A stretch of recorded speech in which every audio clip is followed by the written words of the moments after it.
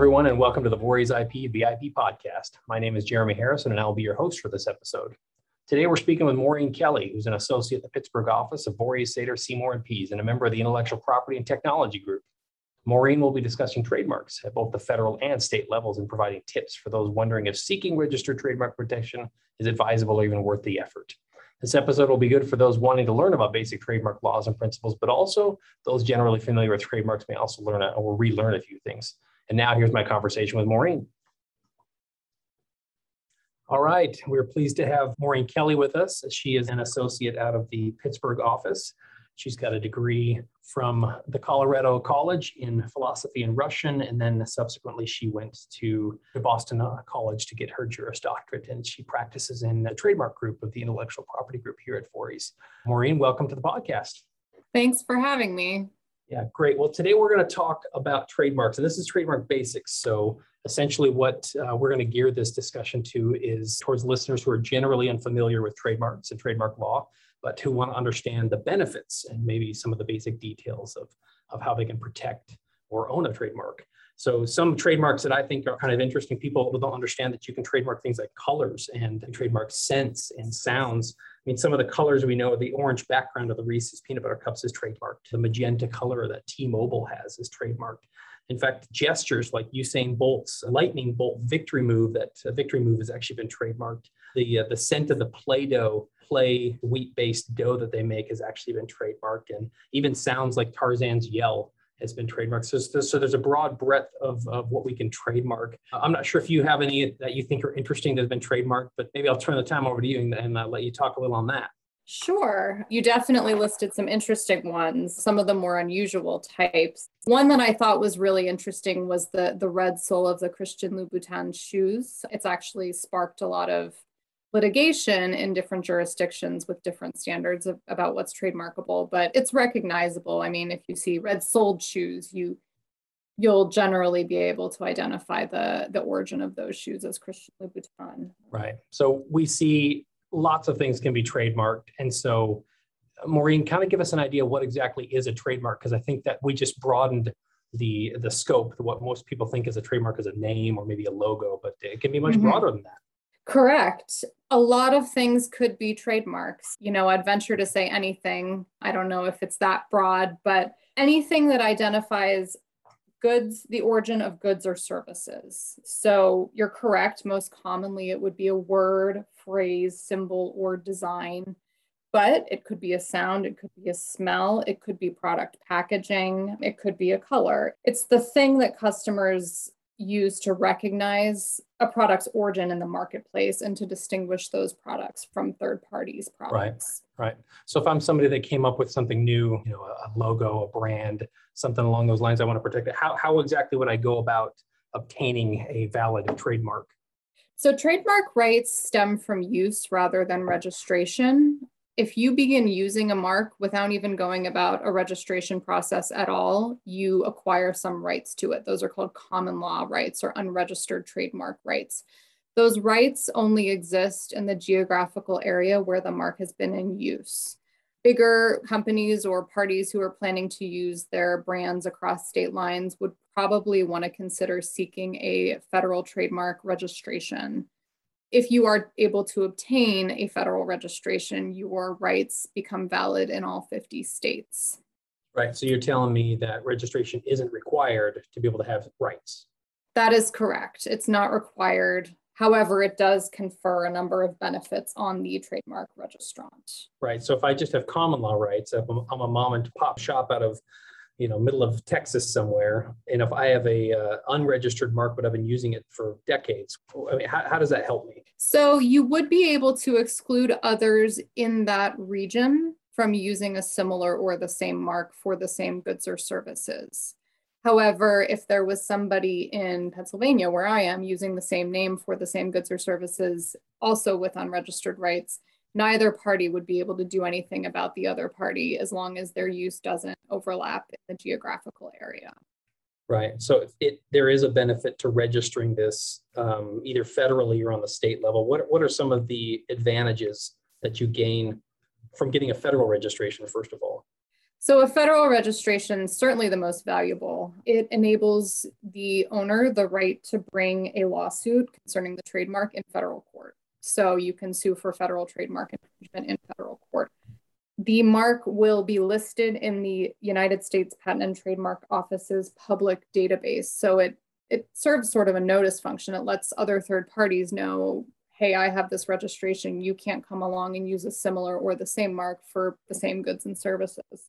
It creates a legal presumption that the owner owns the trademark and has rights to use it. So without that registration, say you sue in state court for state law trademark infringement, you would have more of an uphill battle to prove that you're the owner of the mark, that you've been using it continuously in commerce. You'd have to document that use. The federal registration enables you to get around that by creating that presumption. Well, you got a little into state trademark. Do you recommend that people file state trademark registrations? Sure. If you don't have plans to move across state lines with your goods and services, a state trademark may be appropriate. It really depends. There are certain services that qualify as use in interstate commerce, even if you aren't technically selling your services across state lines. And so it's really a case-by-case basis. But if you know that your geographical use will be limited to a particular state and you may not be able to get a federal registration, it may be a good backup plan. So if somebody is unable to get a federal trademark registration, would it be advisable to seek a state trademark registration? So in certain circumstances, possibly. However, I want to add that if a federal registration is unavailable, oftentimes that will be because a third party is already using a similar mark or has registered and is using a similar mark, in which case seeking a state registration doesn't really give you any leg up against that party and doesn't confer on you any real additional rights to use a mark. So I want to caution people that if a trademark attorney tells you a federal registration is unlikely to be granted because there's an earlier registration that's similar to what you're proposing that will block your registration, seeking a state isn't a good sort of fallback, generally speaking. Federal registration, you work with a federal trademark attorney, and they go through the process of examining. How about a state registration? I believe that most state trademark examination is done by the Secretary of State, and it's not as in-depth of an examination process. It's a state-by-state process, but federal trademark registration, the what's called prosecution process has a number of stages, and right. Part of that is publication on a federal trademark register, which doesn't happen at the state level. Okay. Yeah, the reason I got into that, because I think there's a lot of people that think, well, let's just market or at least use this mark in the state. But it's been my experience that we would typically recommend to clients, we'd advise them to go federal if you can. Most people have their business online anyway. That qualifies you to get federal trademark protection. So you talked about a little bit about it up to this point. Can you talk to me some more about what the characteristics, what does a trademark require to be able to pass the rigorous examination process in the United States Patent and Trademark Office? Sure. So a cornerstone principle of trademark law is that a mark requires some level of distinctiveness in order to qualify as capable of identifying source. So generic names are categorically ineligible for trademark registration. For example, you can't register the word clock for your clock products. There's a reason for that. We don't want to, but part of what a trademark right confers is the ability to exclude third parties from using your trademark. So, a clockmaker needs to be able to describe his products and to use the word clock to do so. So, we don't want to confer exclusive rights on that generic word to one single party. Right. So a mark can't be generic. It needs some level of distinctiveness, and different marks have different levels of distinctiveness. Some marks are stronger than others, but as long as a mark has either inherent distinctiveness because it's either arbitrary or fanciful, or it's maybe a descriptive mark that's acquired distinctiveness through secondary meaning, that would generally qualify to enable the owner to get a trademark registration. I mentioned arbitrary and fanciful marks briefly, and I wanted to touch on that. Fanciful marks are the most strong trademarks, and generally speaking, the more distinctive a mark is, the better the mark is. The more capable it is of identifying source, the less likely other third parties are to be using similar marks. And just to give a couple examples so you can understand what each of these words means, a descriptive mark would be something like Scandinavian Airlines or Concord Pizza. You hear the name, you know what it means. So when I hear Scandinavian Airlines, I know that they're an airline that's based in Scandinavia. That's an example of a mark that's acquired distinctiveness through time because now consumers associate it with one particular Scandinavian Airlines and not any airline that's based in Scandinavia. But that's an example of a descriptive mark. Suggestive marks can be eligible for registration. Some examples of those would be Yeti, Microsoft, or Airbus. You can look at the mark and hear the mark and get a sense of what the mark might represent product-wise, but it's not a description. So Yeti, there's an association with the outdoors, but the products are camping supplies, thermoses, things like that. So that's not the strongest form of mark, but it certainly can function as a source identifier. The next category up on the distinctiveness spectrum would be arbitrary. That is a commonly used word, but does not describe or suggest any characteristic of the product or service. An example would be Uber. Nothing about Uber necessarily connotes what the services that it provides under that mark. And finally, the strongest category of marks is fanciful. So these are terms that have no other meaning than their role as a trademark. Examples of those would be Pepsi, Kodak, or Exxon.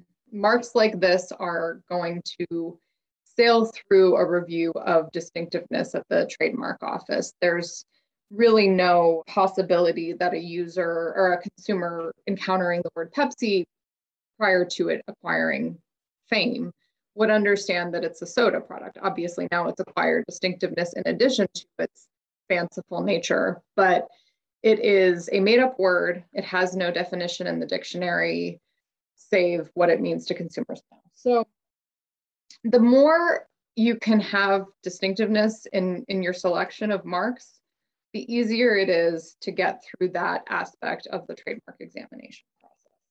Right. So is it possible for somebody to get a trademark for the word Apple, even though Apple Computers is pretty much everywhere?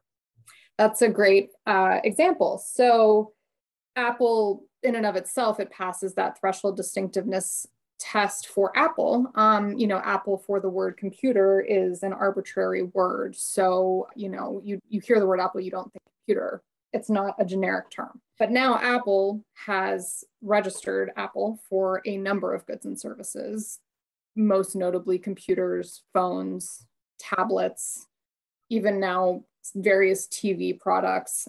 So if someone wanted to come into the Apple space, there is a very low chance that they would be able to. Apple is a famous mark. Apple is also a very aggressive company that defends its trademark rights. So, Apple has a strong ability to exclude others from using Apple for similar goods and services. Right, but if my last name was Apple and I wanted to start a car dealership, Apple Motors, would that be a possibility, you think? It's a possibility. It's an odd hypothetical, but I guess the point I'm trying to get across is that, yes, there's extremely strong marks, but is it possible, even though you have a strong mark, if your goods and services are dramatically different, that there is a possibility of obtaining a registration? For the most strong and famous marks, there's an alternative option that those mark owners can use to keep others off the marketplace, and that's a claim of dilution, either through blurring or tarnishment. That means that third parties who are in different areas altogether might not be able to use a mark because it can damage Apple's mark. Maybe Apple for something that you would consider inappropriate or pornographic. Apple could say this is dilution through tarnishment. It tarnishes the Apple name because it's now associating it with something, inappropriate. Right, understood. So if I have a business or just, I guess, some sort of a name or something I want to protect that's mine, when when should I consider getting some sort of trademark protection? You mentioned common law rights that automatically inure to your benefit as soon as you start using them in commerce, but when should I start looking for registration? Well, I think it's always good to speak to an IP attorney as soon as you have an idea for a business name or a product name. And depending on, this question, there's so many factors to consider. One, what's your budget? How fermented is your plan? How married are you to the name that you've chosen? But we certainly at least recommend that you consider filing for a trademark registration for your house brand, the mark that really identifies your product. One thing that it's really important to do that we recommend, it's not required, but we highly recommend, is to have a mark that you've selected searched by a trademark attorney before you start the application process and before you start using the mark. Even if you've been using a mark for 10 years and haven't applied for it and are now considering applying, we'd still recommend having a search. What the search does is we work with a third-party vendor who keeps a large database of a couple different sources of trademark rights. One would obviously be the Federal Trademark Register that exists at the U.S. Patent and Trademark Office. Another would be state trademark registers. And others are third-party unregistered uses. A lot of these can be found online. Secretaries of State, business name registries, domain name registries. We look at all of these, see if there are any third-party uses out there that might conflict with your proposed use. So if you want to apply for Pepsi for soda, a search would reveal that PepsiCo already owns a registration, likely numerous registrations for soda and similar products. So you are unlikely to be able to register it and to be able to use it. This is a really important step. Ideally, you can do it before you select a name, because I have had clients select names, get really wedded to the name, and then discover through a search that the name is probably unavailable because an earlier user already started using it. But that's one important aspect of the trademark registration and selection process. Have the mark searched, find out how likely it is to be registered, how safe it is to use the mark, and then start the road of applying for the mark at the Federal Trademark Office. So what's the risk that you run if you don't start the registration process or seek into it? What I'm getting at is, what can this startup risk maybe 5 years down the road by using a name that maybe somebody else is using? Well, you could always get sued by a third party who started using the mark first. So if you know that a name is going to be the name that you use, if you're married to it, the earlier you file, the better. You can actually file a trademark application before you start using the mark. You can file what's called an intent to use application with the U.S. Patent and Trademark Office, and that gives you a nice cushion. So you get your application date, which is what's called the priority date, the date that the PTO uses to measure you against later comers and determine who's first. So you get that priority date whenever you file, but from the time of filing, you actually get, give or take, 3 or 4 years to put the mark into use. So you sort of get a placeholder for the mark while you're maybe going through the research and development phase of your business, or seeing if you can get traction in the marketplace, beginning to market the name and things like that. I think we actually just saw an example of what might happen when a brand tries to change trade names after years of using a recognized name. In 2020, I think it was singer Anita White brought a trademark infringement claim against the band Lady Antebellum when that band tried to change its name to Lady A. Anita White had been performing under that name for like 20 or 30 years, so she requested around $10 million to give up the name. So the moral of the story, I guess, is settling on an undisputed name earlier rather than later. And those that have gone through this process, well, those guys know that the cost and the hassle of rebranding and marketing under a different name can be immense. So we're coming up about the time we need to wrap things up. I just wanted you to kind of briefly talk a little bit about what kind of laws govern these trademarks. So what are we getting into state versus federal? The primary federal law that you'll hear about when you talk about trademarks is the Lanham Act. It governs federal practice when it comes to trademarks. And there are state laws that also govern trademarks at the state level. Mm-hmm. prior to the passage of the Lanham Act, state law was the primary source of law for trademark practice. Maureen, I got one final question for you then. If somebody owns a trademark and they're vigorously trying to defend it and they find that somebody is using their trademark, what's your recommendation?